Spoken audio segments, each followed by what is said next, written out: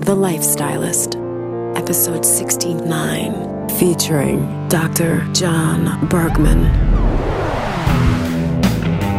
I'm Luke Story, a former celebrity fashion stylist and founder of School of Style. For the past 20 years, I've been relentlessly dedicated to my deepest passion, designing the ultimate lifestyle based on the most powerful principles of health and spirituality.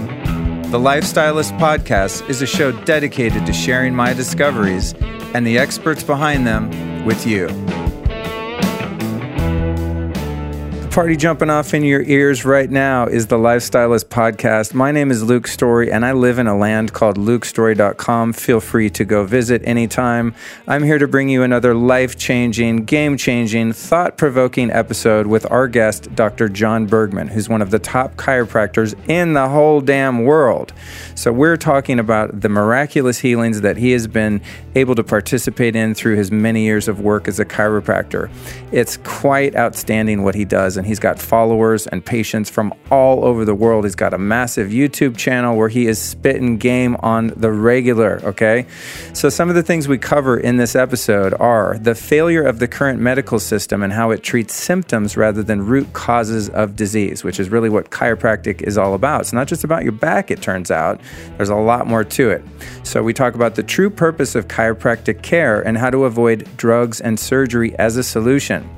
Why chiropractic has a negative connotation to some people, and why there is no need to be afraid of being addicted to or injured by spinal adjustments. Then, are herniated or slipped discs actually real, and can surgery fix them? How chiropractic can help babies and the elderly, and the best way to get off pain medication and heal pain naturally. How the spine's health affects the health of the entire body. Turns out the spine's connected to your nervous system. Your nervous system is connected to everything, all your organs and all of that. So it's really interesting how some spinal injuries or issues can actually affect other areas of your body that are seemingly unrelated.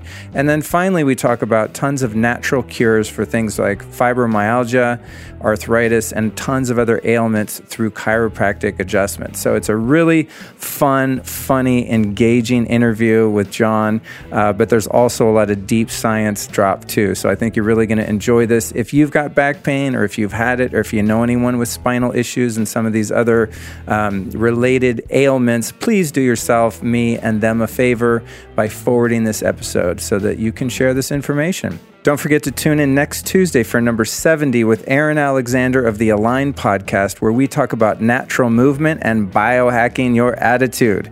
I will get back to you next week. Enjoy this episode. This episode is brought to you by my friends over at Organifi. I discovered this product a few months ago, and it has changed the game for me. Everybody knows that green juice is good for you, right? Here's the deal, though. A couple disadvantages to your average cold-pressed green juice. A lot of times it comes in plastic, not good. B, it's usually loaded with sugar up to 25 grams, which is basically like drinking a green Coca-Cola.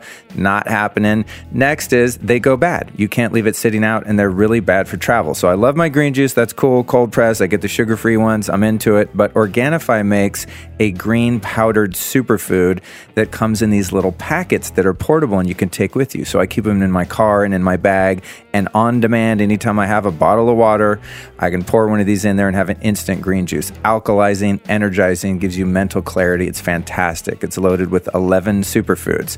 A lot of the green powders not only taste gross and are overpriced, but they'll have like 200 ingredients. And I'm always thinking, how much of each ingredient is actually in there, okay? These 11 superfoods are the important ones that you need, like turmeric, chlorella, wheatgrass, spirulina, mint, moringa, ashwagandha, lemon, beets, matcha green tea, and coconut water. And it's sweetened with monk fruit, so it's got a 0 glycemic index. It's fantastic stuff. So if you want to check this drink out, work on your health in a way that actually tastes good and is super convenient, here's what you do. Go to Organifi.com, that's with an I, Organifi.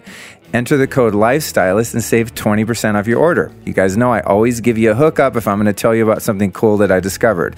So again, go to Organifi.com, enter the code LIFESTYLIST at checkout, and save 20%. It's really good stuff.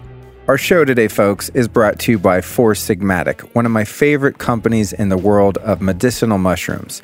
So Four Sigmatic make these amazing little packets of herbal and superfood elixirs. They're delicious, they're super potent, very high quality herbs, and they're really, really easy to use. So they're a standalone drink. You can make them hot or cold. They come in a little packet. It's a powder. You stir it up, blend it, you're good to go. Or you can add it to an existing drink like a bulletproof coffee, for example. If you caught my episode 1 and got the episode upgrade, or you happen to have seen it on YouTube, I make an amazing recipe called Supercharged Bulletproof Coffee, in which I use Four Sigmatic herbs. So it's one of my favorite companies. I use their stuff all the time. I absolutely stand behind them. They are badass. What's even more badass is that I got you a little hookup, my friend. That's right. We got you covered with a 15% off coupon at foursigmatic.com. Go to the site, enter this code, The Lifestylist, and you will save 15%. So go to foursigmatic.com, enter the code The Lifestylist for a 15% discount. And if you'd like a recommendation on where to start once you get there, I would definitely get cracking on the chaga and the reishi blends. Those are two of my very favorite drinks. And chaga is kind of difficult to make on your own. And when you boil it like I do, you really only get the water extraction and not the fat soluble extraction, in which you would have to use alcohol. So they use a dual extraction, which you're going to hear about in episode 8 with Tero Isakaupila, the co-founder of the company. So enjoy your medicinal mushrooms, stay healthy, stay strong, stay well, enjoy the lifestyle.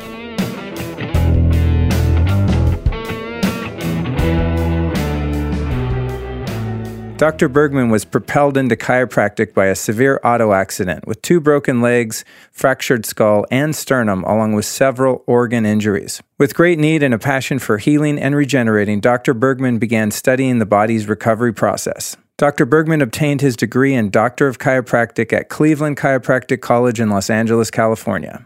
As a past instructor, Dr. Bergman has an extensive knowledge of human anatomy and human physiology that few can match. His practice has continued to grow, serving hundreds of families from all over the world, focusing on corrective and wellness care, and he's dedicated to pediatric development and adult health care. With his unique approach and direct experience of recovery from severe injury, many miraculous healing successes have been achieved through his work at Bergman Family Chiropractic in Huntington Beach, California. Here we are with Dr. John Bergman, one of the most renowned chiropractors in the world, and I'm super excited to be down here in your office. We have all of the plaques of your various degrees. We have some anatomy posters. Like, we are officially entering into the world of chiropractic, so welcome to the show. Thanks for having me. This is fun. Yeah, it's cool stuff. I know those of you that are listening to the podcast, you don't see the craziness going on here, but I'm recording it on video for a future YouTube video, of course, the audio for podcasts, and then we have it on Facebook Live and Instagram Lives.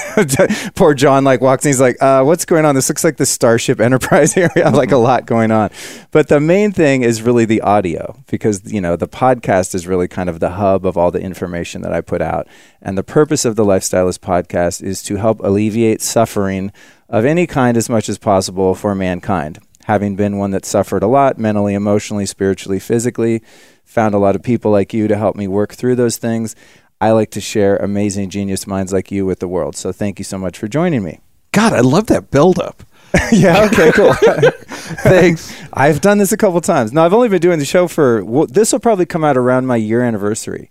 Oh, neato. Yeah, and we're up to almost 500,000 downloads at this point, so it's going well. So you're going to have a lot of ears. And I know your YouTube channel is extremely popular. I mean, some of your videos have over 100,000, couple 100,000 views, I think. Yeah. So, we're going to be putting some good stuff out. People are hungry out for this information. Well, yeah, because it's frustrating going to your allopathic Western doctor and saying, hey, I have this symptom, and having them go, cool, we have a drug for that or a surgery for that. And there's so many people that aren't even aware that there are other alternatives. And now that awareness is growing, people are super hungry for it. So I want to start the interview by going back in time to your injury. I know a bit about your story because I've listened to you on tons of shows. I've watched a lot of your videos, but you were hit by a car, as I recall, pretty badly beat up, and then ended up going through the medical system, which did what they could with you, and that led you into chiropractic. So what's the story? Yeah, it was really a wake-up call. I was a contractor. I had a cabinet shop, just regular old Joe. I was jaywalking, okay, hit by a car. The car was only going like 25, 30 miles an hour. So it broke my legs, fractured my sternum, bruised my heart, my organs, fractured my skull. And so it hurt. And, I bet. And so going through, because I had a number of operations done on my legs or on my knees, and every time they did an operation, first couple operations felt good, but after that, it started to feel unstable. And the medical doctors were saying, well, a couple more operations, we'll give you some medications, you'll be comfortable, and eventually you'll have to have knee replacements. And the chiropractor I was going to, because I had just installed, a week before I was hit, I installed an x-ray lab for a chiropractor.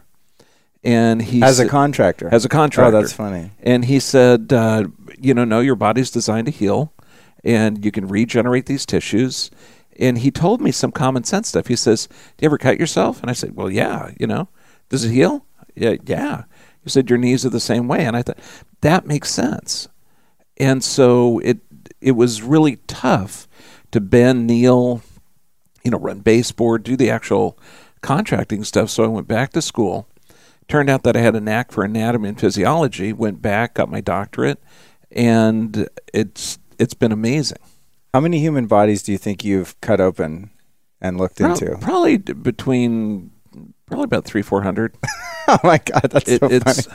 Well, it's interesting because when you look at it on the parts, it's brilliant.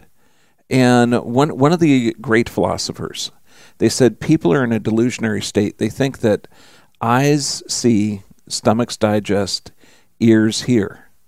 Because a cadaver has the same, they have eyes, they have a stomach, they have ears. So there's something different. There's a life force. And then that is philosophy.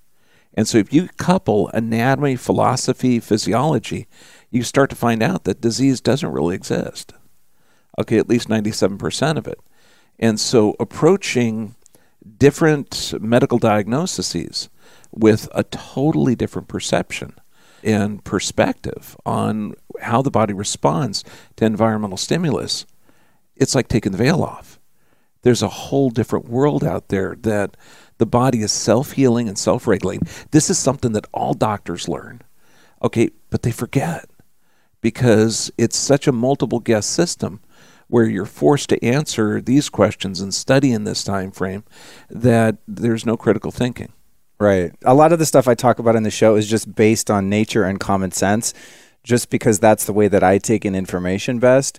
So the fact that you talk about cutting your finger and then, I mean, if you could like time lapse that wound healing, it would just be like something out of a movie, right? Where like the Terminator, when you shoot the Terminator, he's like, he just, instantly molds back into his original form.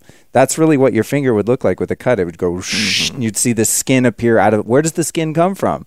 These are the laws of nature that are so fascinating. And I think that's why I've personally always been more attracted to the alternative healing world, and sometimes even in the very woo-woo, like energy medicine and stuff, even that.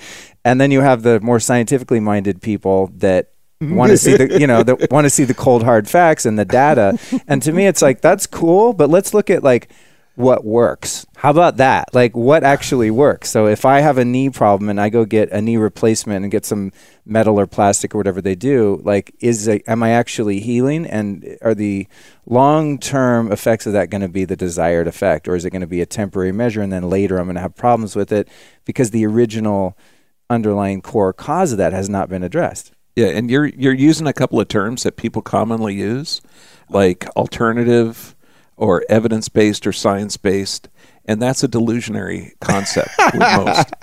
That if people think that the medical system today providing a non-steroidal anti-inflammatory like Advil, Motrin, Aleve for joint discomfort, they think that because this is coming out of a medical system that is based in science. But if they actually knew that non-steroidal anti-inflammatory inhibits proteoglycan production, which is a building block of cartilage, so it destroys the joint cartilage, it increases cardiac damage. Okay, so we're talking cardiovascular damage, heart attacks, strokes, kidney disease, and it destroys the joint cartilage.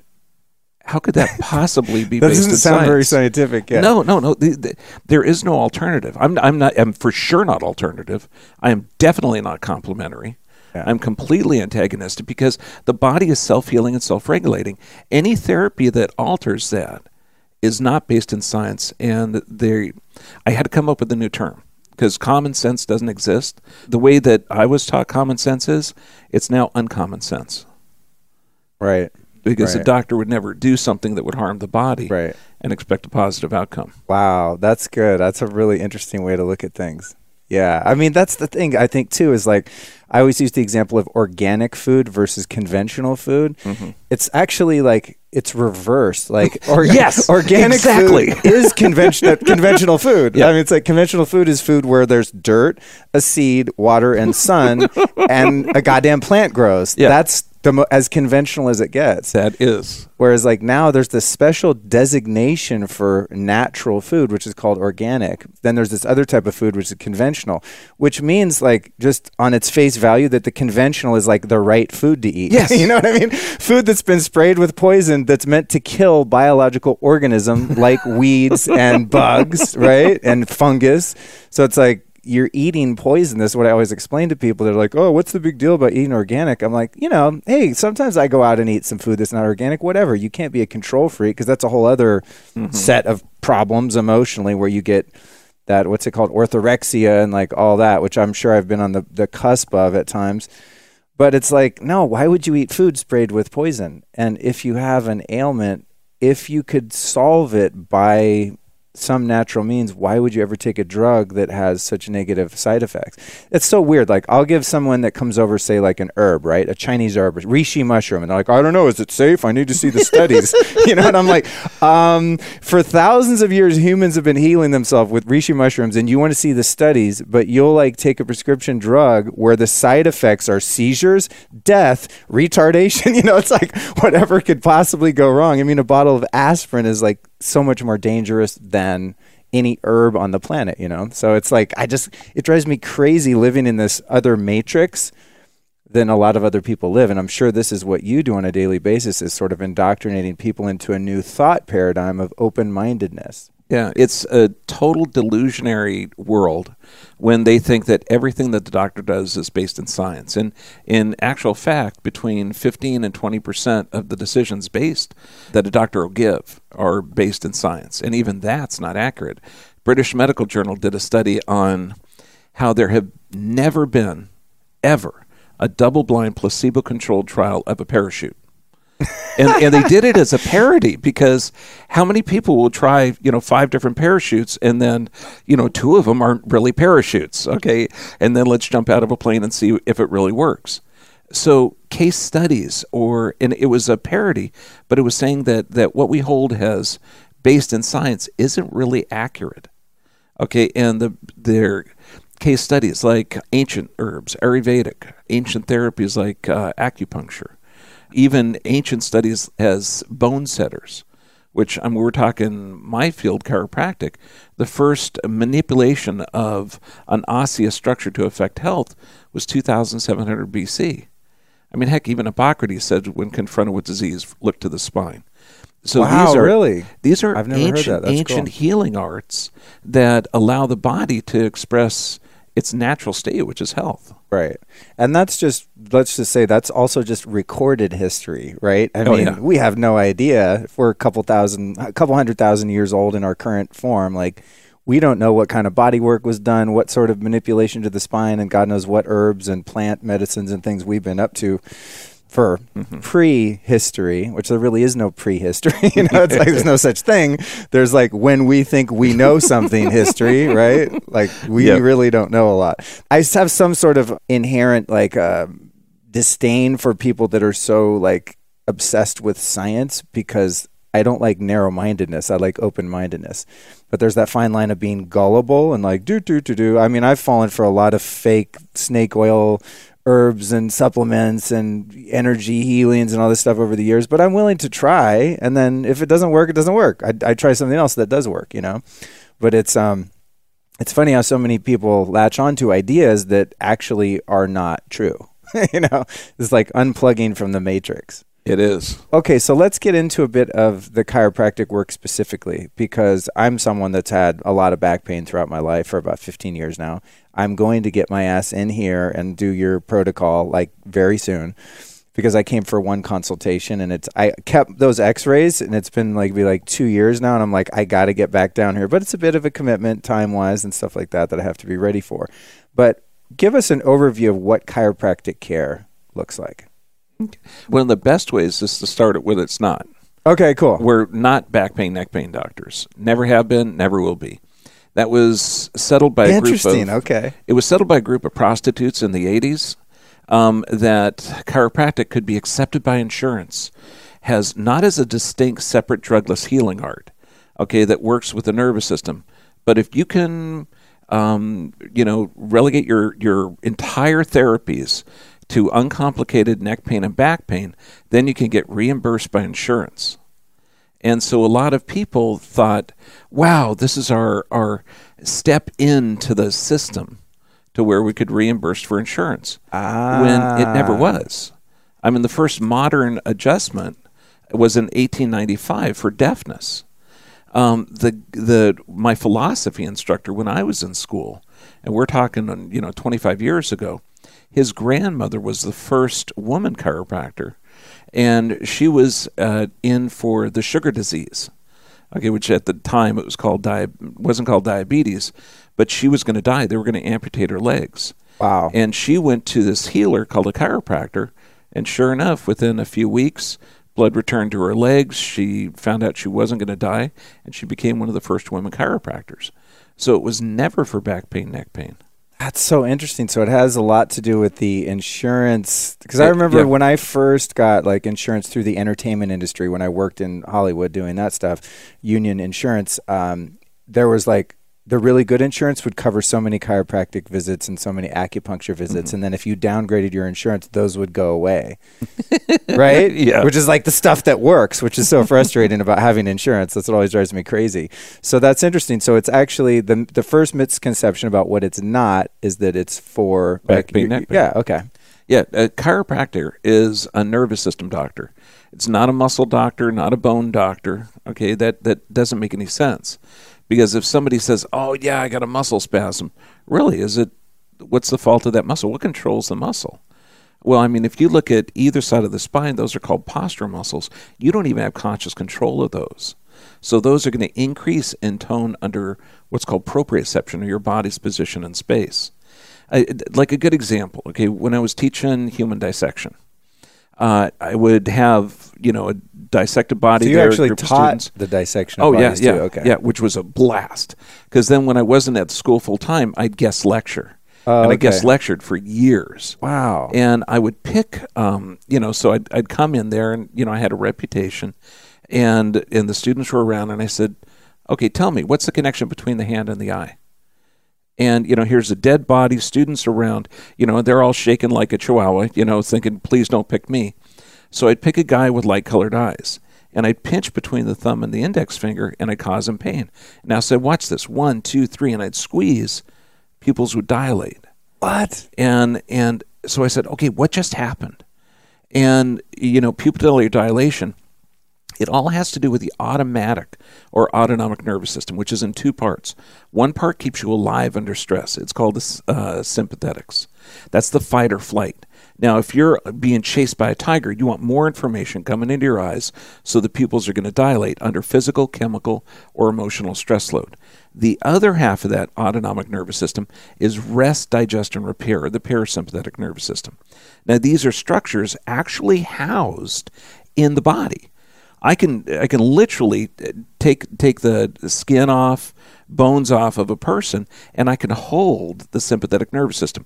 I could show you the origins and pick up nerves that are the parasympathetic. So these are actual structures. Now, under this fight or flight influence, the sympathetic dominance, what I did when I squeezed that man's hand, then I asked them, I said, okay, what was blood supply to the gut like now?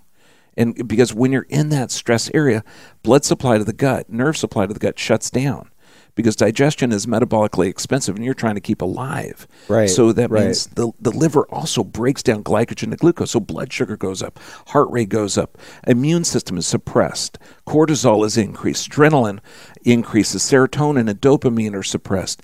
I mean, a radical thing on this. Wow. So does the blood enter into your extremities so that you can like protect yourself with your fists and run with your legs? And so, absolutely. So it's like all your blood basically goes away from your organs. Away from your organs. Interesting. Yeah. And that's why the chiropractors are nervous system doctors.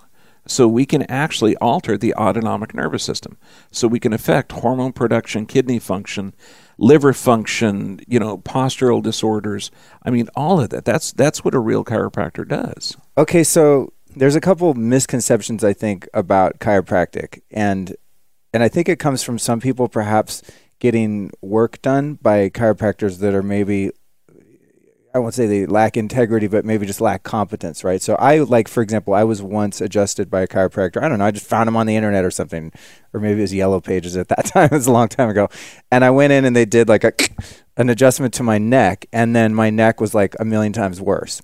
That didn't stop me. I just vetted my chiropractors better. I asked for recommendations rather than just randomly picking one.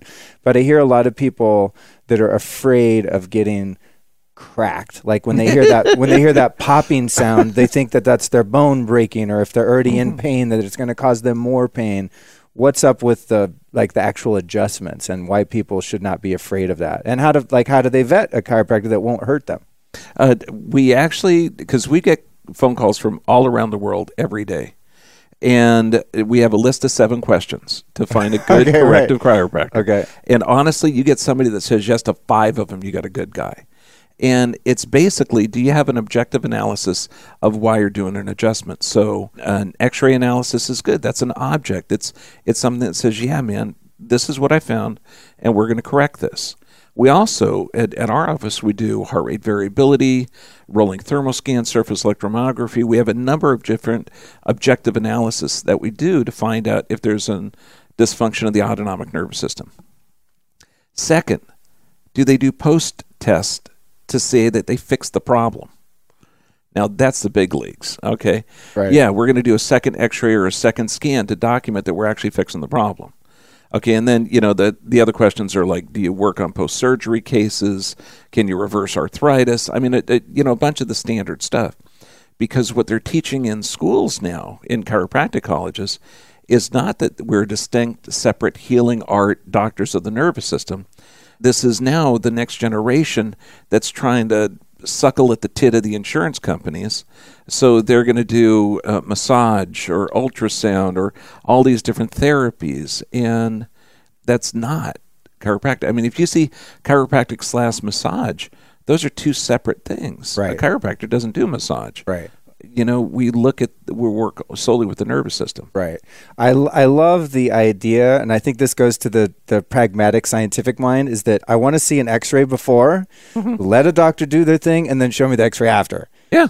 That's like, there's your sort of scientific proof. But more than anything, is like, do I feel better? And of other problems like digestive problems, inflammation, other seemingly unrelated things that are related to the spine and the nerve health, have those been positively affected? Yeah. So what is people's paranoia about that actual sound? Like when you adjust someone, what is that sound, and why are people so freaked out about that? Well, why they're freaked out about it is from martial arts movies. Okay, I love that, man. Yeah, totally. Yeah, That's funny, dude. It's a blast. Okay, what it is, it's just pressure building up at the joints and pressure releasing. Okay, that's it. Okay, that's why pressure of blood or air. No, or what? It's actually the joints. There's joints of the spine called facet joints. Okay, and they're just joints like your knuckle joints or anything else. So if you can cavitate them or pop them like someone cracking their knuckles. We're doing that now, folks listening. It's just distracting the joint, and pressure is released. Okay, and that's exactly what it is. What's wild is the closer to normal we get you, the less pressure there is. Right. The further out or misaligned your body is, the greater the pressure is built up at the joints. So it's just pressure releasing. Interesting. I love the thing with karate moves, because that's true. Like the ninja goes up behind someone and like snaps their neck, and you hear this. Yeah. You hear their neck break and then they die. So I think that probably is actually not far from the truth. It's he's still a patient. He's in Texas. He only comes out a couple times a year. Special Forces, 4 tours of duty in Vietnam. He was in a Cambodian prison camp. So this guy is really, really tough. Shot in the kidneys. So I asked him, do they ever teach you a move? Like they show on they say, no, it'd be impossible to hurt someone like that. For one, you need to have one person hold the body. You'd have to have another person grab the head and walk around the body because the neck is ridiculously strong. Wow. So you can't actually just come up and go and No, snap it's somebody's impossible. neck and kill them. That is interesting. And this is coming from a warrior, like a true human warrior. This guy knows. Yeah. Wow.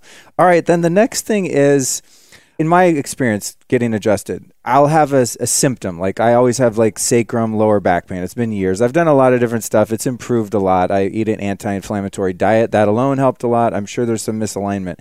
But I'll have a thing where I'm like, okay, I can't take this pain. I'm going to go get adjusted. I get adjusted, and then I'm good for a few days. And I notice like it must be this nervous system thing. I'm happier.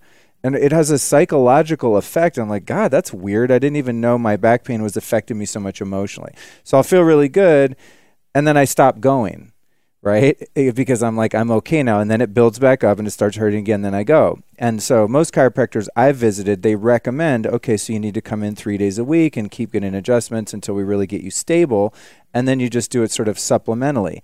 And I think based on the feedback I've gotten from people when I discuss chiropractic care is they think they're going to, quote unquote, get addicted to being adjusted, where they're like dependent on their chiropractor the rest of their life. And so they don't want to do the first treatment because they don't want to become dependent on having to get adjustments. So what's up with the frequency of adjustments and the concept of like getting addicted to having your spine adjusted? Look, this is brilliant, man. You're getting all the questions that people have.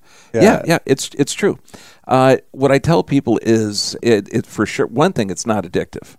What you do, it's kind of like eating healthy for 30 days. You're not going to go back to eating the French fries. Yeah. Okay, if you learn patterns and techniques to achieve REM state of sleep, okay, and we teach sleep restrictive therapy to initiate healing, you're never going to go back to the old days of staying up all night and inconsistent sleep patterns. If you get used to brushing your teeth, it feels so gosh darn good, you're going to keep doing it. And the trick is, how do you maintain the balance of the chiropractic adjustments with the physical, chemical, or emotional stress load? And what I'll tell people, if you're the vegetarian yoga instructor who's independently wealthy and you have a great relationship, okay, granted, fantasy. Okay, this is no physical, chemical, or emotional stress load. You'll probably see me 3 or 4 times a year to maintain the health of your nervous system. If you're a mixed martial artist, okay, and we've achieved the maximum correction in your spine, you're going to see me once a week the rest of your career. Okay, so most people are, and it's based on your physical, chemical, and emotional stress load. If you have high of those 3, your frequency of visits will need to be high. Right. That's why we use the objective analysis of, if not a post x-ray, at least nerve scans to check the autonomic nervous system to make sure that your health is the optimal that it can be. Right. That totally makes sense. So in your protocol, at least when I was diagnosed a couple years ago, like I said, the protocol involved getting, I think it was 90 adjustments over the course of 3 months or so. Correct me if I'm wrong. It's like I could come down on a Wednesday and get adjusted 3 times during that one day, once a week. Is that like? Yeah, but typically it's going to be, because we have, like for local people, and anywhere within 3 to 4 hours of our office is local, we'll see them 3 times a day to 3 times a week. Okay. And then after 30, 35 adjustments, we do a second x-ray. Right. And so this is or a second scan, depending on what condition they have, to document the physiologic and structural changes that we're doing. As long as we're showing changes on that, then the frequency is reduced. And in international patients, we see them 3 times a day. So we're getting, 15 adjustments per week, and we'll get structural changes. Okay, here's the other piece of that. And, I've watched your work enough. I've met you. I think that you're a guy that really likes to help people. I really believe your heart is true. I think you probably could have retired by now based on the freaking waiting list. I mean, I called the other day and your waiting list, it's now March, and you're waiting to get an appointment right now, folks. You have to wait until September. Yeah. So I don't think you're a guy who's like money hungry, and your services here are actually relatively inexpensive. Yeah. And so I think, seriously. We were yelled at by this one Saudi Arabian gal. why don't you charge more? It took me 4 months to come in. You know, and it was like, oh, right, hello. charge more so you can like make the waiting list shorter, right? And the rich people can get in. So I believe in my heart that your motive's not money, and not that there's anything wrong with having money be your motive. If I owned JP Morgan, my motive would be making money. So that's great, and I love that. But I think a lot of people are scared too of chiropractic because they think if the recommendation is, oh, you know what, your back's really bad or your nervous system's really bad, you need to be coming in 3 times a week or 3 adjustments. A lot of people perceive that to be, oh, they're trying to milk me for $150 time after time after time. Whereas I get the feeling that your thing is like, let's heal you as fast as possible. And so you don't have to come in. Oh, yeah. So that it's an as needed basis because you're not short on customers or patients. You know what I mean? So have you heard that where people are like, oh, you're just trying to make more money. That's why you want me to come in more often. I've heard that with other offices, but with ours, we actually have an idea based on an objective analysis on how you're doing. So I never ask how you feel. Right. Because that's pretty foolish. You've got a 10% awareness of your body and your physiology. So if I said, how do you feel? Oh, great, I feel fantastic. So you play golf all day Sunday, you die of a heart attack Monday. Were you good? Right. No.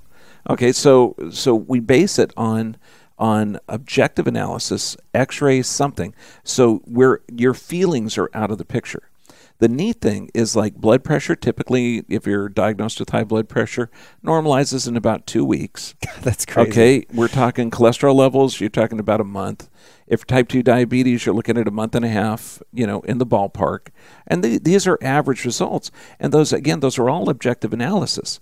I mean, if you're taking blood pressure correctly and it's too low, then the medications that you're taking are not appropriate for you.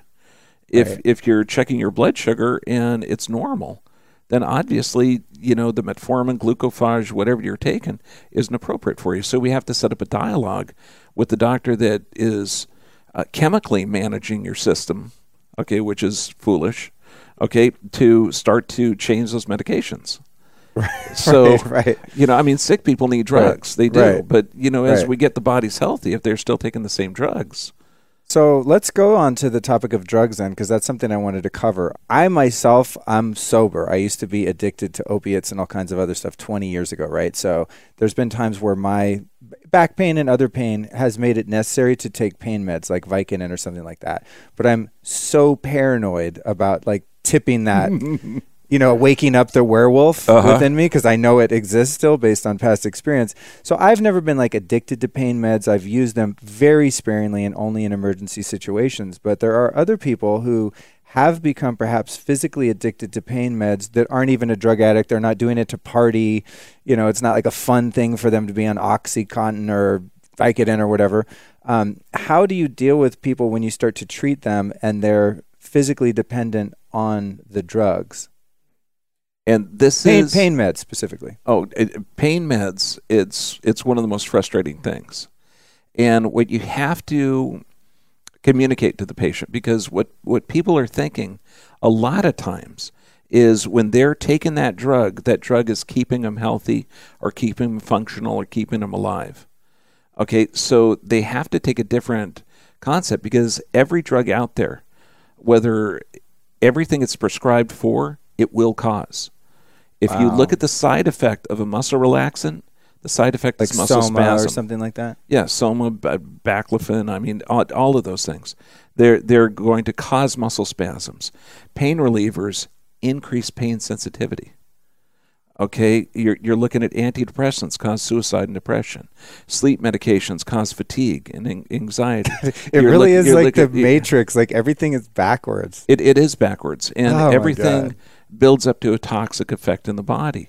It's like I was just looking at this one study on Purkinje cells, which are cells in the brain that are negatively affected by neurotoxins, and they're using this anti-seizure medication, and they find out that after the person's been on it for 1 year, then 2 years, then 3 years, the longer a person's taken a medication, the more damage and destruction inside of the brain. So when someone says, hey, look, I've been taking cholesterol medications for years and I'm fine, really, are you? Well, yeah, now my doctor says I'm pre-diabetic and my blood pressure's gone up and I'm getting forgetful and all my joints are sore, but I'm fine. Wow. My cholesterol levels are perfect. Right. So right. when you talk, it's like a distraction, right? It's like, cool, your cholesterol numbers are good, but Yeah. there's 50 other things that have been in decline since you began that medication. so this is the conversation that I teach my doctors, Yeah. okay, and that I tell my patients. I say, buddy, sick people need drugs, Yeah. okay? The problem is, if I gave the same drugs you're taking to a person that's healthy, what happens to them? They get Sick. That's exactly 100% of the time. Yeah. Okay? No one gets that question wrong. They Yeah, always yeah. get it. And then another 100% of the time. And it's weird to have a set of conversations, okay, with a person and have the same exact response 100 times out of 100. You get somebody in taking, more than one drug, okay, Yeah. and it could be antidepressants, muscle relaxants, sleep medications, the usual. Okay, if you and me were on a beach, okay, we were stuck on a desert island. You had fresh fruit, fresh fish, fresh spring water. You had to walk in the sand every day, but there was no access to your pharmaceuticals. Would your health improve or decline? 100% of the people say, well, improve. Yeah, exactly. And it's almost like they'll shake their head, they'll look around, and they'll say, my God, I just woke up. You mean if I do a lifestyle change, my body won't require the pharmaceuticals and then I won't have the... Yeah. And so what we do is we walk them through. Opiates in particular, and buddy, I'm with you on the whole opiate addiction.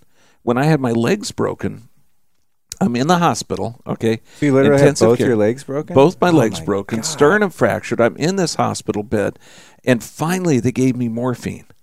Good stuff. What a high. Yeah.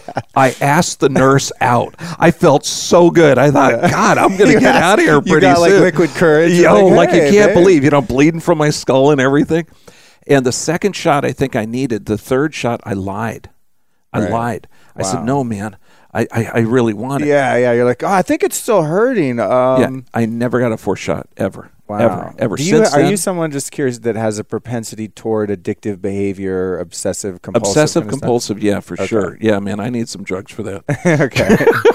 No, Because I've noticed, like, I've known people that, like I said, have become physically dependent on pain meds, but they really don't do it recreationally at all. And I always look at that. I'm like, from my background, if you give me a bottle of pills, if I wasn't, making an effort to be sober and like live a clean life and all that, and the doctor's like, take one of these a day, I'll take 10 a day. Like, I'll just start liking that feeling, So did you ever have a situation where you felt you were getting addicted, or like other than that time where you wanted a little extra and stuff? Oh, no, that is that time in the hospital. Okay, I see. Because growing up when I was a kid, we had, I was the youngest of 4 kids in the 60s, and there was a lot of drugs. Were you in California? Yeah. Oh, yeah, okay, so in yeah. Burbank. So there was like a ton of drugs. Yeah.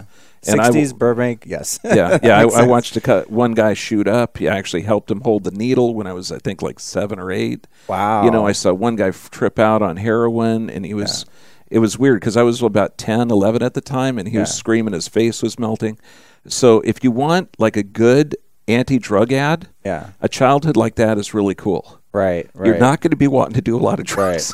Right. So that had the so psychologically for you, the sort of common sense reaction happened where you're like, whoa, that looks scary. I'm going to stay away from that and not end up getting involved in that culture and going off the deep end. In my experience, I was probably 12 and I saw someone shoot up cocaine, and they immediately threw up and acted really crazy. And I was like, I got to try that. It's like the opposite. I was like, that guy's got it figured out. That throwing up looks really fun, and proceeded to pursue that. So back to the question, you get someone who's currently addicted to pain meds. They think they need it, or maybe they do because they have, these spinal pain, discs, whatever. What happens is they start to get adjustments and they begin to heal. We have to get them off the drugs. Right. And first, it's education. So I'll show them all the data and list how opiates increase pain sensitivity syndrome. God, that's crazy. Okay. And so I'll say, well, what we have to do is you've got a natural pain reliever secreted by your adrenals that's 40 times more powerful than street heroin. So we initiate that, and you're going to be fine. So we get them on high-dose fish oils. We get them on juicing and blending, which is going to start to clean the arteries so they can have an anti-inflammatory effect in the body. So that's going to have less pain. We're going to hydrate the disc. That's going to have less pain. Then we teach them how to sleep correctly. because their sleep patterns are screwed up. Oh, they my can't God. regenerate healing. Do you go into the blue light piece and the melatonin? with Absolutely. people? Okay. Absolutely. And, you're talking within 5 days, okay, they're getting REM state of sleep. Sleeping through the night, not getting up to pee or anything else. Then we do a neurolinguistic program to reprogram their mind. Wow, cool. Because you got to deal with the 3 stressors: physical, chemical, and emotional. I mean, the structural realignment is going to take care of the physical and chemical. The sleep takes care of physical, chemical, and emotional.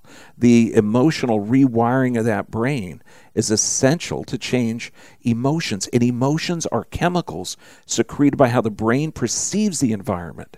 Right. And right. Okay. It's like when I talk to somebody on who's addicted to pain drugs, which is probably about 3/4 of the people coming in, I'll say, look, if I showed you a picture of a puppy and you thought, oh my God, he's going to crap on my furniture, he's going to chew up my shoes, you're going to secrete adrenaline, stress hormones.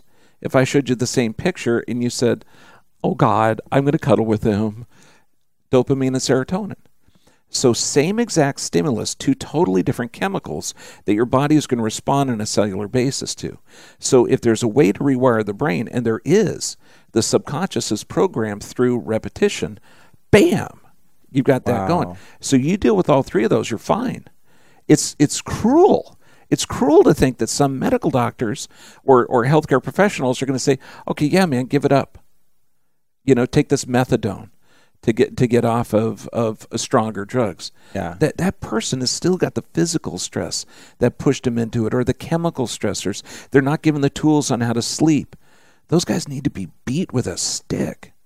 Right. But I think that's illegal in California. Right. Okay. So I appreciate that, the mental state around that and the NLP piece. That's really interesting. I didn't know that you guys were into that. Because whatever you believe ends up becoming reality. Oh, yeah. It's like you see what you believe what you see. It's like the Wayne Dyer stuff he used to talk about a long time ago. And that's definitely been true for me too. And I like the example of your perception of a situation. It's like you have the same neutral situation, right? It's like you get a parking ticket and you get that fight or flight, that anger, that resentment, the stress. Oh, I'm such an idiot, the self-condemnation. Or you get the parking ticket in the same situation and you have built a mindset that says, oh, someone put a piece of paper on my windshield. That's cute. Yeah. It's the same event.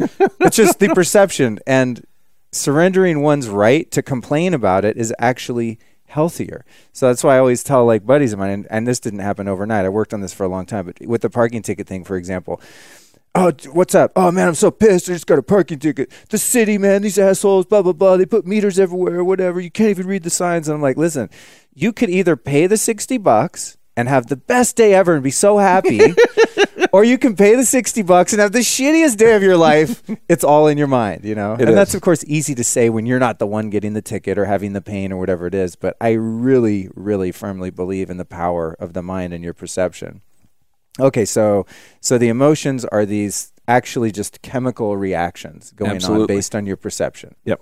Okay, now what about the physical addiction component? So say you get someone sorted out to the point where they're actually not in much pain anymore, but they still have they need to go detox in a medical clinic or something like that. How do people actually get off things like opiates that are horribly physically addicted? Typically, you got to heal the gut. High dose fish oil or high dose omega-3s helps heal the brain, and literally it starts to go away. The body secretes its own. Once you restore function to the adrenal glands, realize the adrenals make every glucocorticosteroid, mineralocorticosteroid, sex hormone, pain reliever, everything that you could possibly need.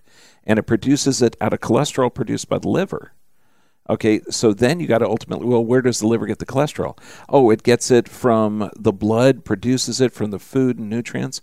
So you heal the gut, get the liver function back up, get the adrenal glands working right. So you fix all of the hormones, decrease the systemic inflammatory response, and the body really can get off of it. Right, and then it's a matter of just weaning down the dose over a period of time, maybe. Yeah, and as you slowly reduce the synthetic opiates or the external ones, okay, then your internal ones, endogenous pharmacotherapy it's called, where your body creates the own drugs that your body needs.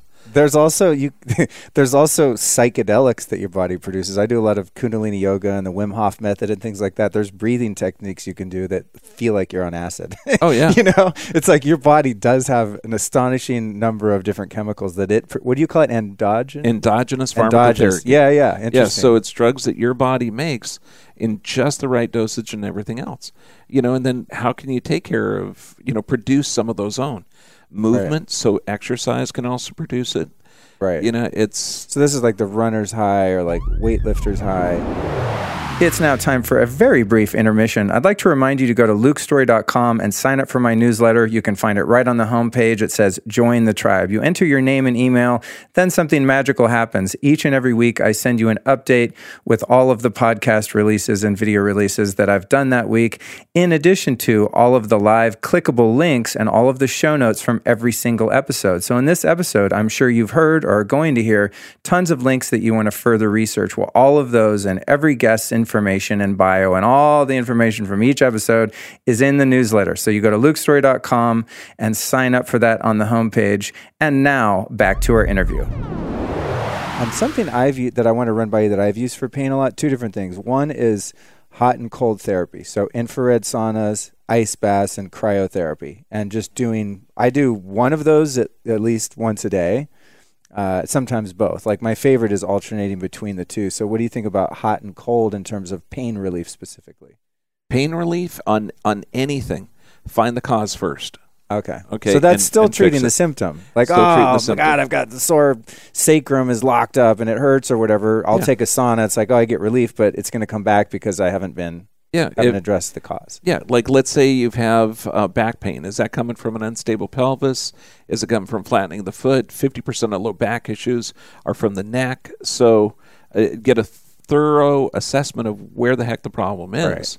And then you fix the three stressors. And aside from that, what about those things as an adjunct to other therapies? I mean, are you a fan of ice baths or cryotherapy or things that help with the inflammation? Absolutely. Like in chronic disease, fibromyalgia, cancers, things like that, phenomenal to increase metabolism, increases detoxing, anything that helps the body's natural processes, helps the body recover from any lack of ease.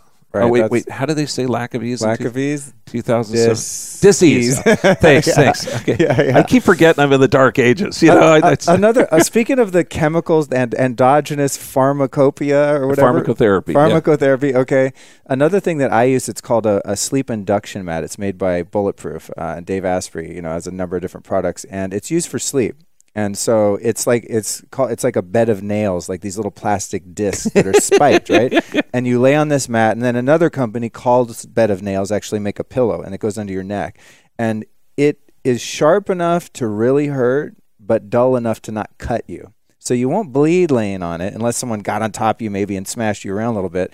But if you just lay on it on a carpeted floor like this, it's very uncomfortable. But if you sort of relax and surrender into it, what happens is you get this incredible sort of relaxation and parasympathetic response and this really like dopamine. It's like a high, and you just get really relaxed and it knocks you out. It's like the best. It's a sleep induction mat. So have you heard of anything like that in terms of acupressure, acupuncture as being a good add-on to treatment? Everything that stimulates the healthy, normal body responses all the time. I mean, we recommend grounding mats, right? Grounding sheets, because if you have skin on earth contact, it actually has an antioxidant effect. Right. And since your body goes through what's called an oxidative process or inflammation all the time, I mean, you're killing 1 billion cells a day. You're destroying 1 billion cells a day. That's called oxidation. Through oxidation. Okay. Now, the problem with oxidation is it creates a bunch of free radicals. And these are little tiny molecules that can cause consistent damage. Now, do those free radicals also contribute to inflammation? They're a byproduct of the inflammation process. Okay. So inflammation is actually the body breaking down tissue. That breakdown of the tissue creates these free radicals. And if you handle those free radicals effectively, your body, it initiates the cell healing and tissue healing, and your body regenerates. It's kind of like, if you boil it down, there's two types of cells. Cytokine 6s, and this is a real simplification of the process. Yeah. They're That's inflammatory good, because cells. I want to understand. Yeah. And a lot of the listeners probably want. But you break it down. You got these inflammatory cells called cytokine 6s. They go in there and destroy cells. Okay, they destroy abnormal tissue. That process stimulates these builder cells called cytokine 10s to heal it. So take ulcerative colitis, Crohn's disease, okay? Any one of those inflammatory bowel conditions. You've got this oxidative process going on. Now, what a real chiropractor would do is we'd get them out of the fight or flight state. We'd restore nerve supply to the gut. We would put moist heat on there to initiate more inflammation and more lymph flow, more of the metabolic processes to heal the tissue. Okay, what the crazy world would do is they'd give them a non-steroidal anti-inflammatory, which stops the healing process, which is the healing part. Yeah, and then if that doesn't work, we're going to give you a steroid, okay, which completely eliminates the healing process. And since that's not going to work at all, we're going to give you an antibiotic because we know the other two drugs are blowing holes in the intestinal tract, creating leaky gut. So it's like, you guys, Dark Ages mentality, understand that oxidative or inflammatory process is how the body regenerates tissue. That's crazy. Everything is backwards. Yeah, well, that goes on the pain. When you start to understand this stuff, it's like it's when you're having a nightmare and you try to scream and no sound comes out. Like that. That's why I'm so happy to have this podcast, because I get to talk to people like you and like share reality. Yeah, normal stuff. Yeah, like actual reality of like what's going on with our body. Right now, 1,000 people that are listening to this are saying, damn, he's right. It's not alternative. Yeah. Everything else is foolish. Everything else is alternative. It's like conventional versus organic food. It's like, no, you walk into a building and they put you to sleep and start carving you open with a scalpel. That's actually alternative. Yeah. That's the alternative to a natural state of being. Like Yep. you're not meant to be cut open by another person. As an emergency, it's necessary. And let's say that, because I always like to say, like, listen, if right now I fall and break my leg in half or like, hit my head and have a concussion, like, please take me to the hospital. Absolutely. And when I get there, you guys, if they've heard my podcast, they're like, oh, you didn't like Western medicine. Now you want help? No, please help me. Don't hold it against me. I'm just about preventative medicine, Maybe like I wouldn't have fallen and broken my knee if I had been meditating and had a mind that was not overrun with glucose and stress and all this shit, So I think you're more prone to health if you live a healthy lifestyle, and then you're going to have less likelihood of ending up in the hospital. But if necessary, take me to the hospital. Absolutely. All right, so back to the back, because I want to make sure that we cover a lot on the chiropractic part and the actual spine. So when I started having back problems, for example, I went and had a number of different MRIs done, and they said, oh, you have bulging discs. You have, they show me my vertebrae. They show me on the MRI. They say, see right there, that disc is bulging out. That's hitting a nerve that's going down into your butt cheek and radiating into your leg, and that's where it all comes from. So what we want to do is we want to cut you open with a knife, and we want to fuse those vertebrae together. That was one of the things, so that they just become one block of two vertebrae, and just remove that disc because it's already smashed and ruined. You're never going to grow a new one. Or we want to put a plastic fake disc in place of the real one that you have. So what's up with like herniated disc, bulging discs, all of these terms, degenerative disc disease, all of these things that we typically think we need to get cut open for or just learn to live with or get on pain meds for? That was the most horrific and brilliant and description. It was perfect. Ow. Yeah, I mean, Okay. That's why I never did it. I was like, I'd rather suffer because this makes no sense. Okay. And I'm going to Beverly Hills neurologists. I mean, surgeons. I'm going to the top guys, like guys that serve the Lakers and like legit doctors. These guys are really, really bright. Yeah. And their best thing is like, we'll cut you open and give you a fake spine. I'm like, yeah, it just never made sense to me in my gut. I just said, don't do it, Luke. Don't do it. It sounds like a quick fix. It might work. And maybe for some people it does. But it's just like, I can't do it. You're talking 600,000 back operations per year with a 75 to 80% failure rate. Wow. Why does it fail? Okay, there's like four different things. For one, slip disc, bulging disc, herniated disc. Yes. Okay, let's take a step back. What are those? What is a disc?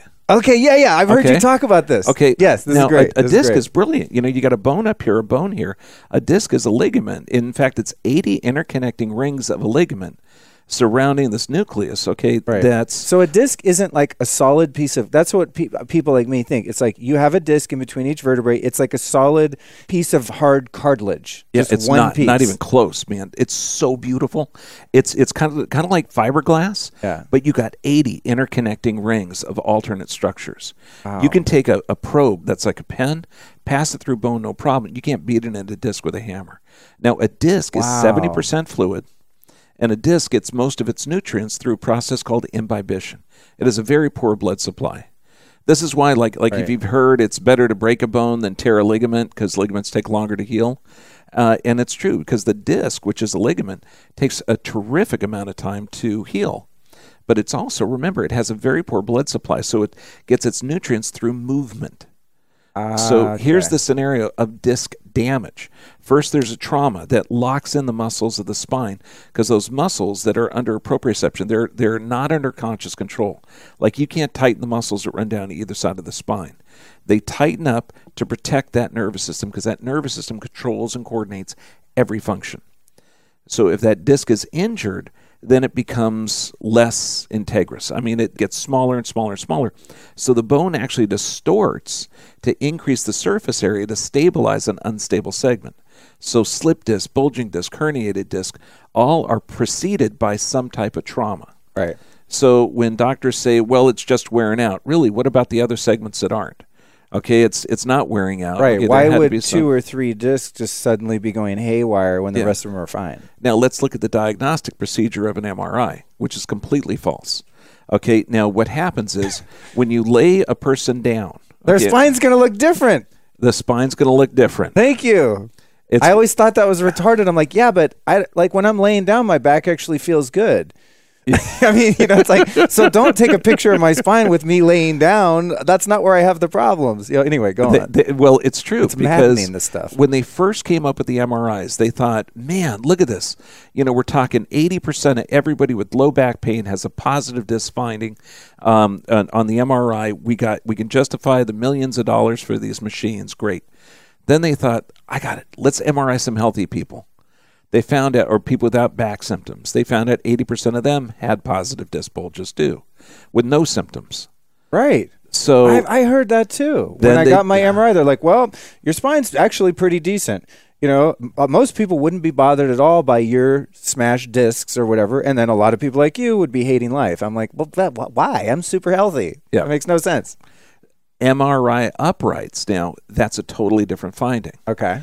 Since they developed those in the last few years, it gives a totally different result of what the force loading is on the body. So now they're getting radical different approaches. See, one of the reasons that one of the excuses is that why operations fail at such a great rate is they're operating in the wrong area. Wow. So you said 70 or 80% 75 to 80% back operations fail. God, I'm so glad I didn't do it. I knew it. Well, they actually have a billing code called failed back surgery syndrome. It's so common.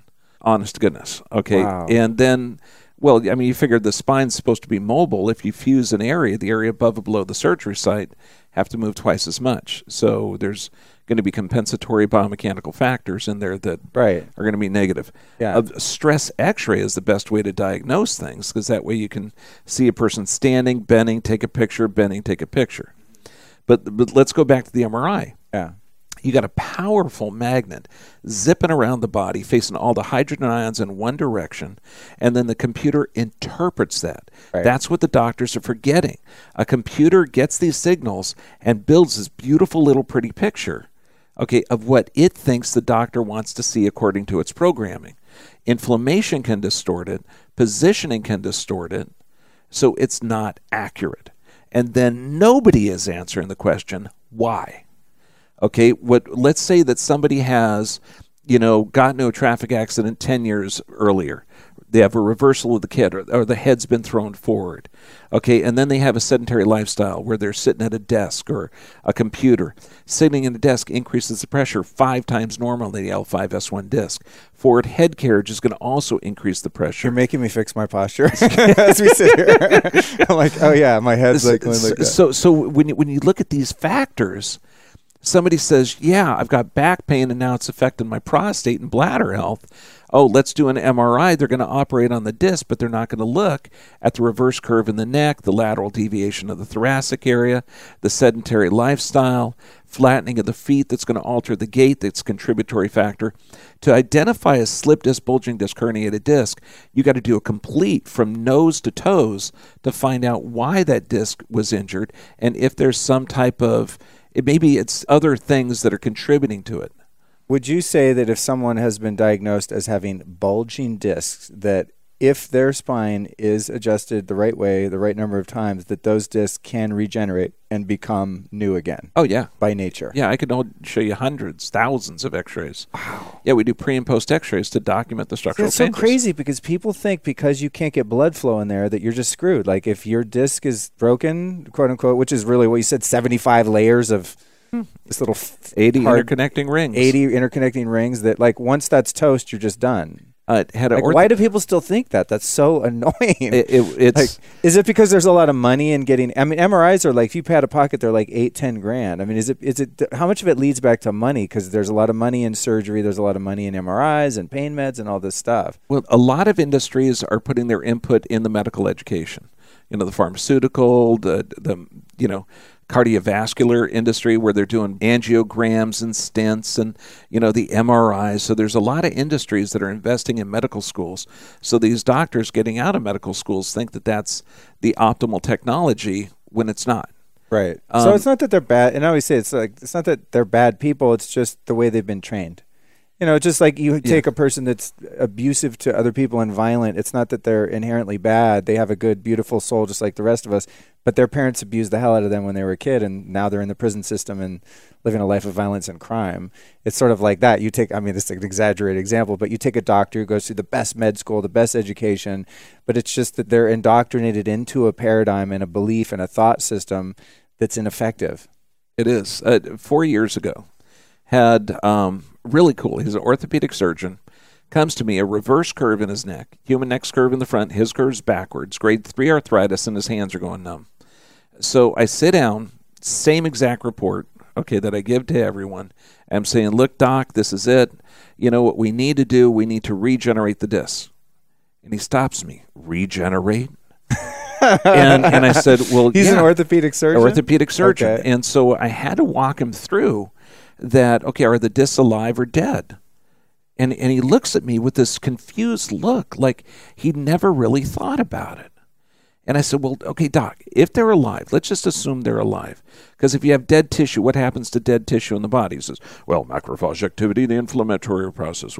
Okay, so we're agreeing that they're alive. Then that means the cells have to take in nutrients, produce proteins, eliminate waste products. That's, part of cellular metabolism that any living cell has to frickin' do.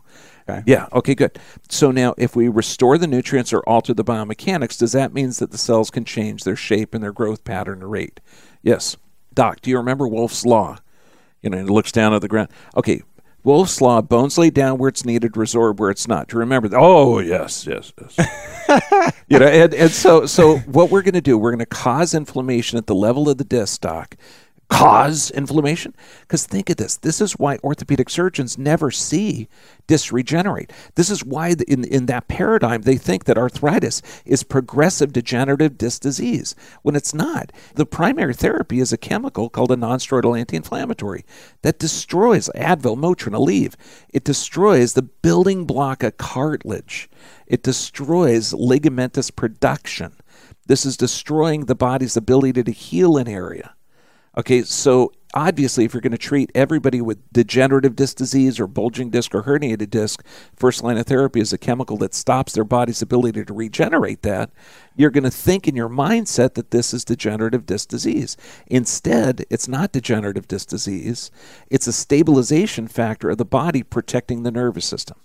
So if you cause inflammation, you initiate cellular production and the discs regenerate. You change the force loading on it, the discs regenerate. You realign the vertebrae into the normal natural configurations, you're going to change it. You got to figure in the 70s, they weren't doing braces on adults. Why? They figured they're old, they're done. Then somebody thought, hey, wait a second, I'll bet they're still doing the same processes. Let's start putting braces on adults. Holy moly, it's a miracle. Really? That was in the 70s. That's so funny. But you never see. They just thought once it's set, that's it. Yeah, and there's a lot of misconceptions, and this is one of them. I mean, being in the dark ages like we are now.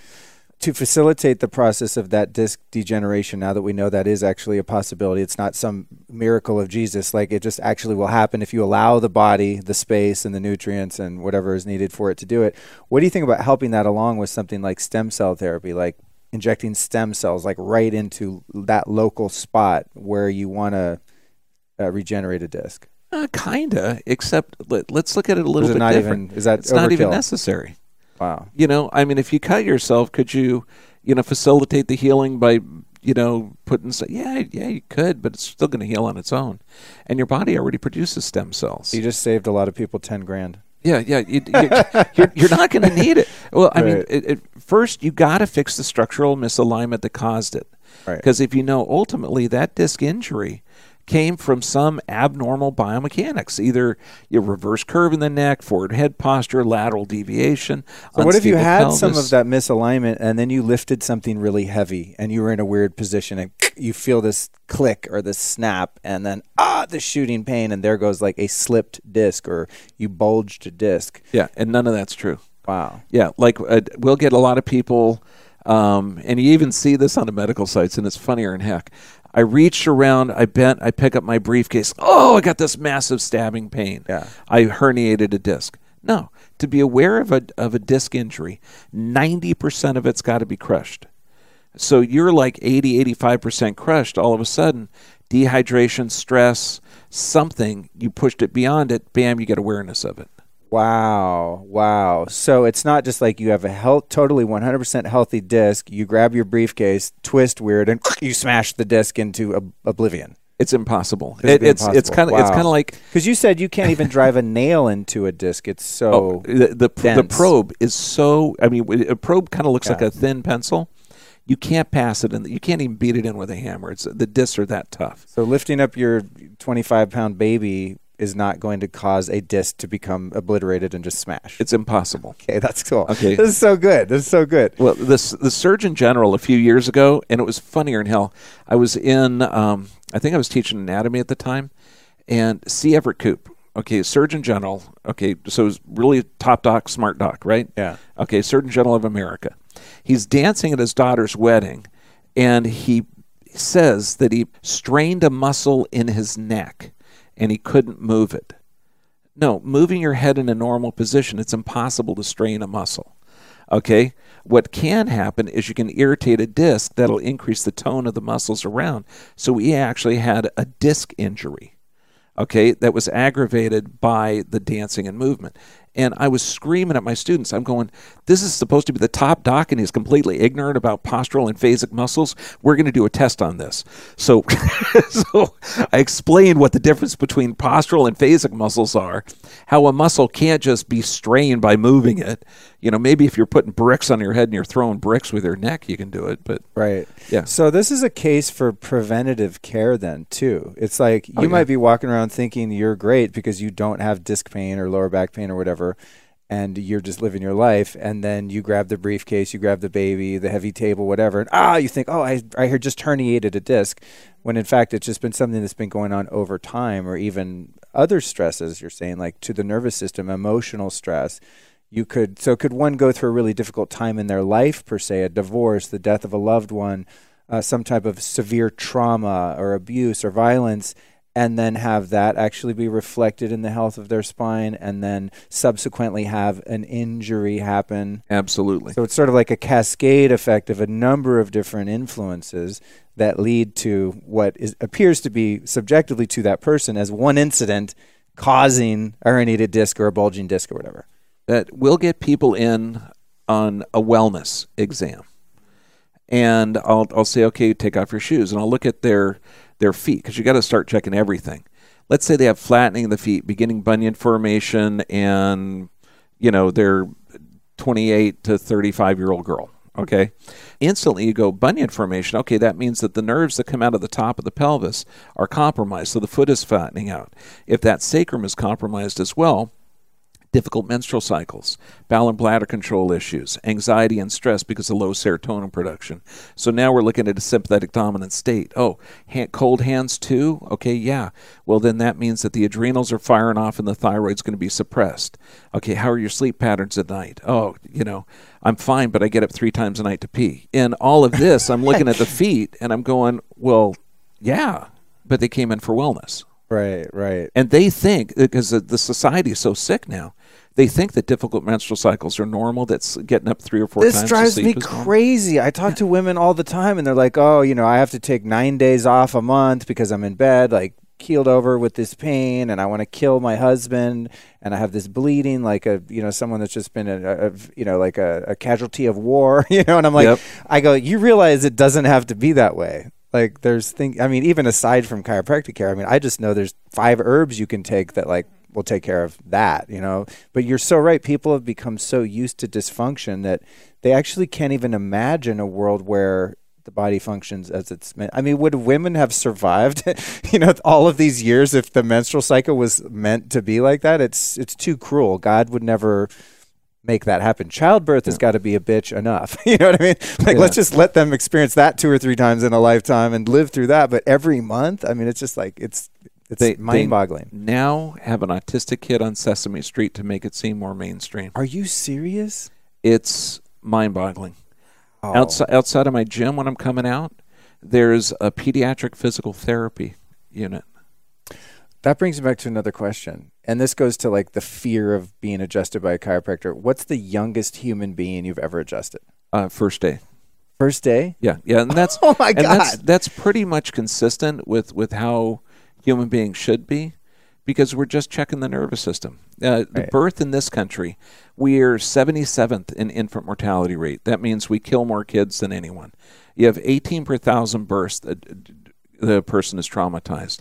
It's safer, according to the World Health Organization, to give birth in El Salvador or Croatia than in America. So these kids, if they've had a hospital birth, the mom was given Pitocin, which initiates massive contractions, damaging the kid. By God, the dad looks at the birth process, check my baby. So the kid's colic will go away, ear infections, breathing issues, they'll start to suckle really good. Because if they've had a trauma on the neck, and let's say C-section, that's 4 times the amount of pressure on a kid's neck. And we're up to 50% C-section rates in some areas of this country. So a C-section is not only more traumatic for the mother's body, but the infant as well? Way more. Wow, I didn't know that. Both my brothers were C-section. Yeah, and that's why C-section, we're talking ear infections because of upper cervical subluxations or pressure on the nerve, causing a dysfunction of the soft palate, so they're really having ear effusions. We get kids with behavioral issues in here all the time. And I'll say, okay, hospital birth, Pitocin, epidural, fully vaccinated, the kid's done. Wow. We got a 1 in 2 children today with a chronic illness or disease. This has never been done to a species before. Think about where a species is going, too, man. Let's pay that forward 2 or 3 generations of 1 and 2 kids, then having kids, and then their kids going off and having kids. We're on the road to extinction based on these statistics. Not to be, doomsday, but that's why I have a show like this and talk to people like you, and that's why obviously your life's passion and mission is to spread this information. So that maybe a parent today hears that and is like, oh, shit, maybe I should really look into a home birth or more natural birth and produce an offspring that has a shot, that isn't vaccinated. Or just look at other countries. Or at least not so much. If we're doing double to triple the vaccines, other countries are doing 1/3 of the vaccines, and they don't have outbreaks of, measles, chickenpox, mumps, diphtheria. Perhaps we should scale back. Yeah, no shit. You think? Okay, I want to get back to the adjusting. So you've done 1-day-old infants. How does the adjustment work on a little supple, tiny little body like that? It's really cool. Do you just touch them with your pinky? Mm-hmm. Pretty much, basically. You go down, and check for areas of increased sensitivity, like giggle or things, and you could feel the heat or sensitivity or increased muscle tone. And I'll typically grab the mom's hand, and I'll go right here, and we're just going to apply a little, and it's just a gentle vibratory motion like that, no more than 1/2 pound of pressure, and then instantly the muscle spasms will relax, and I'll go, there, we just fixed the kid. Wow. And then I'll show them, I call it the off button. But when you're holding the child, your hand comes down and grabs the sacrum, and you just gently pull, and that's going to elongate the spine. It's going to help with the parasympathetic. And I told the mom, I said, if they're having fussy tummy days or something, they'll fart or poop right in your hand. Wow, because they relax. They relax. Wow. Because you're stimulating the parasympathetic. Which I'm like nervous celebrating that. It doesn't sound that awesome now that I think about it. But I'm telling you, man, when you're a parent, your kid's screaming, that kid farts or poops, it's like, thank God. Right. Now you can put the kid away. All right, what's the oldest person you've ever adjusted? 99. Okay. Wow. So Yeah. you've almost broken 100. Yeah. Well, I mean, typically the 100-year-old patients, I probably will have the most 100-year-old patients of any doctor. Wow. Because we've got about, probably 100 people in their late 80s.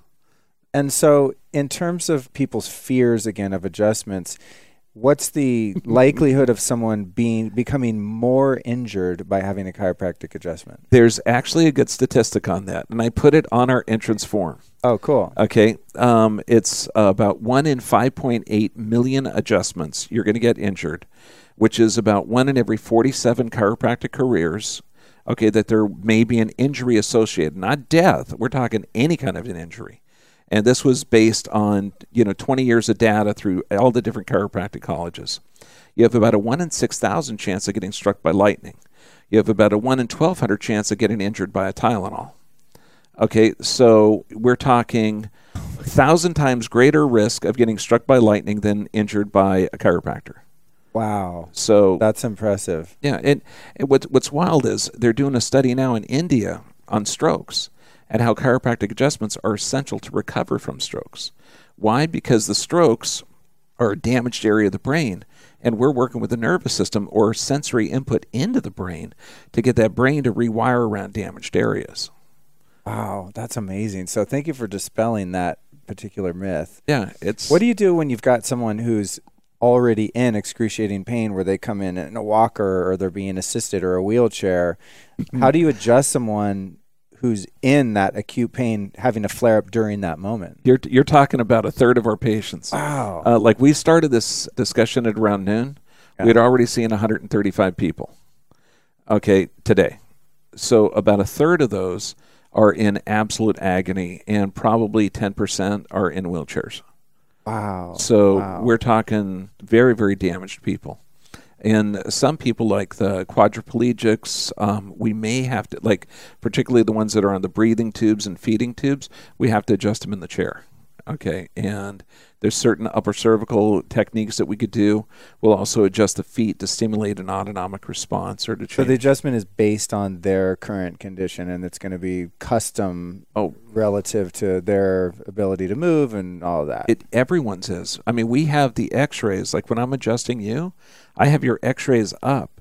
So I know exactly the segment, exactly the line of drive.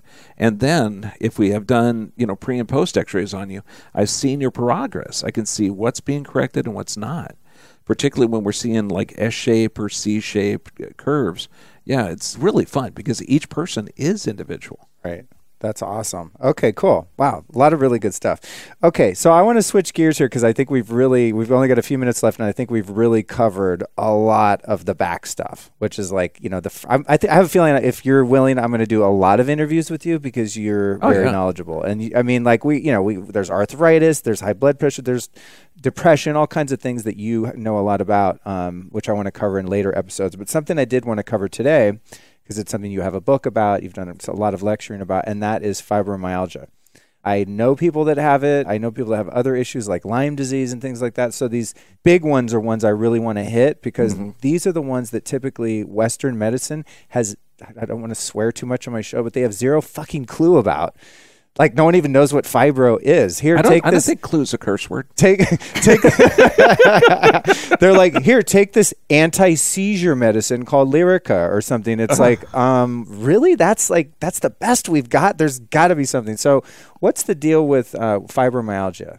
The most frustrating thing with fibromyalgia, Lyme disease, all of these, that there's not really a definitive diagnosis. I mean, fibromyalgia. It's like chronic fatigue, too. There's these things that are very ambiguous. My mom, I'm sorry to kick off, but my mom's had Lyme disease for, like 15 years. It just decimated her life. It's just the saddest thing ever. And it took her 5 years of battling the medical system to even get diagnosed with Lyme disease. They thought it was chronic fatigue, this, that. And it's like, who even knows if it really is Lyme at the end of the day? It's like, is that even really a thing? So it's so frustrating, I'm sure, for not only for the people that are affected, but their loved ones that are like, God, why can't anyone give us answers? So carry on. The most frustrating thing with fibromyalgia is the symptoms are absolutely real. It's devastating. It destroys lives. But to treat the symptoms is beyond foolish and not effective. Okay, you go in, you fix the things that are wrong. You fix, and it's going to sound oversimplified, and I don't want to make it sound that way. You find the physical stressors, the chemical stressors, and the emotional stressors, and the person recovers in 30 days or less. Okay, the physical stressors, you got to do a complete assessment of the spine and nervous system. That person had some trauma. Now, if they've been in their 20s in this American system now that we have, know that they've had about 60 doses of different vaccines injected in them. If they've had bladder, bowel, or other infections, they've had doses of antibiotics. So there's going to be a fungal or mold issue. They're going to have a leaky gut. They're going to have poor sleep patterns. They're going to have difficult menstrual cycles, unstable pelvises, flattening of the feet. They're going to have skin discolorations. They're going to have all of that. But you don't treat those. You go back and just look at the physical stressors, assess the spine correctly, look at the chemical stressors, change their diet, nutrition, clean the blood, make sure you get rid of the fungal infections by giving them root vegetable juices, give them lots of natural anti-inflammatories like omega-3s, heal the brain, get them on neurolinguistic programming, change their sleep patterns, and the body heals itself correctly. What are some of the things in terms of fibro? And I guess these would probably apply to arthritis conditions as well. What are some of the worst things that people do to make the problem worse in terms of diet and lifestyle? Like if you had Lyme or fibro or even an autoimmune thing or arthritis, like what are the worst offenders that someone could at least start on their own that they might be ignorant of? The worst offenders is laying on their back with a pillow underneath their knees. Okay, that's the worst. Okay, this has been suggested by most physical therapists, I'm sure every medical doctor, because it lifts the legs up and takes all the pressure off of the lumbar spine and makes it feel better. However, the discs in the lumbar are shaped in a wedge where they're narrow at the back, wide at the front. If you lay on your back with your legs up, you're reversing the discs. You're opening up the holes where the nerves come out, called the IVFs, and so it feels good. However, you go to stand up, man, you're firing off all those nerves in a negative, and you're destabilizing the pelvis. So sleeping on your back with the legs bent or with the pillow underneath is suicide. Okay, the other is inconsistent sleep patterns or poor nutrition. Okay, so you've got to get a diet, like a ketogenic vegan diet would be ideal, but you've got to get the animal-based omega-3s would be ideal. Okay. If you're a vegetarian or something, you're going to have to do a huge amount of fresh chia seeds or flax seeds or hemp seeds in order to get the omega-3s in there. But that comes in an ALA form, and your body needs enzymes to break it down. You got to heal the gut. Okay, people are not getting healthy bacteria in the gut. They're taking probiotics, but then the food is devoid of bacteria. So you got to get lots of fermented veggies and heal that gut. Because a lot of people, they're taking sugar-free diets or, fat-free diets or, God knows. You got to get... Fat-free diet, to me, that's like the long-term suicide diet. Like, oh, it is. It's so crazy. Because I was around, I'm 46. I was around in the 80s. Like everything was no fat, low fat. And we thought that was good because then you wouldn't get fat, and come to find out, like if you don't eat fat, you're going to have a very unhealthy life. It's not good for you. The right fats, of course. Yeah. So healing the gut, heal the sleep. What about what's your take on inflammatory foods like grains, bread, gluten, donuts, sugar, alcohol? That's things like out that? of there. Yeah, you can't take it. The worst thing is any grain that's not organic has been slowed with glyphosates now. And that's the Roundup. And what that does, it's a mineral chelator. So it's sucking the minerals out of your body so you can't utilize the vitamins. It's going to, it's a natural antibiotic, so it blows holes in the intestinal tract. And in the intestinal tract, that's where 80% of your immune system is. That's where serotonin is. So if you have an unhealthy gut, you're talking mood fluctuations and anxiety. And I got to tell you, if you're young, healthy, or young, and you're supposed to be healthy, and you're diagnosed with a lifelong illness, okay, of fibromyalgia, it's devastating. Like 2 weeks ago, we got this 10-year-old kid in from Kuwait with reflex sympathetic dystrophy syndrome, which is a ridiculous diagnosis because we can fix that in about 2 weeks, okay? And it was brought on by vaccine damage and stupid therapies. She comes in on crutches 2 weeks later. She's fine. She doesn't have any symptoms. So I told her, I said, and this is when she first came in, I said, honey, you don't have reflex sympathetic dystrophy, you have BDS. She said, what's BDS? I said, well, hon, it could be almost fatal. She said, well, what is it? It's bad doctor syndrome. Yeah, and so now it's a running joke between us and her that, she stopped going to the doctor because he kept on saying that, you're right, you don't have any symptoms, but you have this disease. And she says, no, this is BDS. She told him that. That's awesome, man. I've met so many people that have fired their doctor. And again, nothing against doctors. I'm sure a lot of doctors listen to the show, hopefully. But bad medicine is bad medicine. It is. So, dude, I want to thank you so much. I know we're out of time. Buddy, this has been so much fun. Yeah, man. I want to thank you for just your contribution to the world and to people and your practice here. I mean, there's lines out the door, people from all over the world. Like I said, you can't even get an appointment. You're doing something right here, and you're helping so many people. I want to encourage people to go to your YouTube channel, watch your videos, which are amazing. Where else can people find you and your work? I speak all over the place. You want me to I'll go anywhere. Although this year I think I'm booked up until January. Wow. Awesome. But okay, and then what's your website? drjohnbergman.com. Okay, cool. And it's neat because it's a free site, and we've got a disease database that's a blast. I've spent a lot of time on it. Awesome, man. Great resource. Okay, then the final question is, so you've taught me tons today. You've taught our audience tons on all these different mediums that we're broadcasting this on. What have been 3 powerful teachings or teachers to you in your life? Could be a book, a person, a philosophy, anything. Probably Dr. Carl Cleveland II. He was my philosophy teacher, and his grandma was Lillian Ashworth, who was one of the first chiropractors. He said that it's fun to get sick people well, and the body is self-healing and self-regulating, and disease doesn't exist. And I thought that was... because all those things just hurt my paradigm. Yeah. Do you have 2 more? Probably Dr. William Jacobson, who's Jake, and he was just one of the most brilliant master chiropractors ever, who freaked me out a lot. He could tell across the room if there was somebody that was injured, and I go up and check. And probably Winston Churchill. Cool. Awesome. Never give up. That's funny. I was just listening to an audiobook by Dr. David R. Hawkins this morning, and he was talking about Churchill. Yeah, I was like brushing my teeth this morning. That's crazy. I love that. I've got Churchill right over my desk. That's awesome, man. Awesome. Well, thank you so much for joining us, man. It's been so much fun. Yeah, you too. We'll have to do it again because, you see my notebook full. I mean, it's like we covered a quarter of it, but we got a lot in today, so I appreciate your time. You guys on Facebook Live, thank you for watching. You guys on Instagram Live, thank you. And that camera over there is on YouTube. Thank you, and we'll see you again real soon. Thanks, man. That was fun.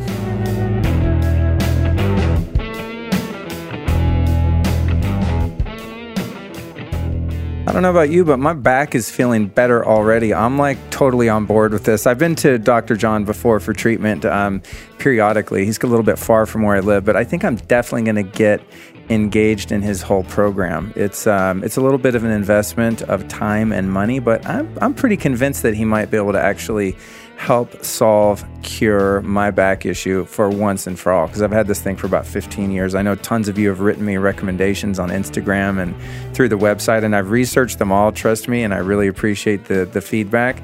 But I definitely think that John's onto something here. So thank you so much for joining me. I hope that you got some useful information out of this. And I want to remind you, as always, please share this episode with someone. That's really like the easiest way that you can give back to the show and to our guests who, of course, come on and do all of this for free. But more than anything, really just thank you for listening. We just passed our year anniversary last week with the Neil Strauss episode. So if you missed that, I'd like to encourage you to go back because that was quite a doozy. And lastly, let's invite you to come back for number 70 next Tuesday with Aaron Alexander, where we talk about natural movement and tons of biohacking stuff. It's a really cool episode. So to make sure that you don't miss any information, let's remind you to go to lukestory.com and sign up for my newsletter so I can notify you and send you all the show notes for every single episode that I put out. Okay, that's it. Peace out. Thank you so much for listening.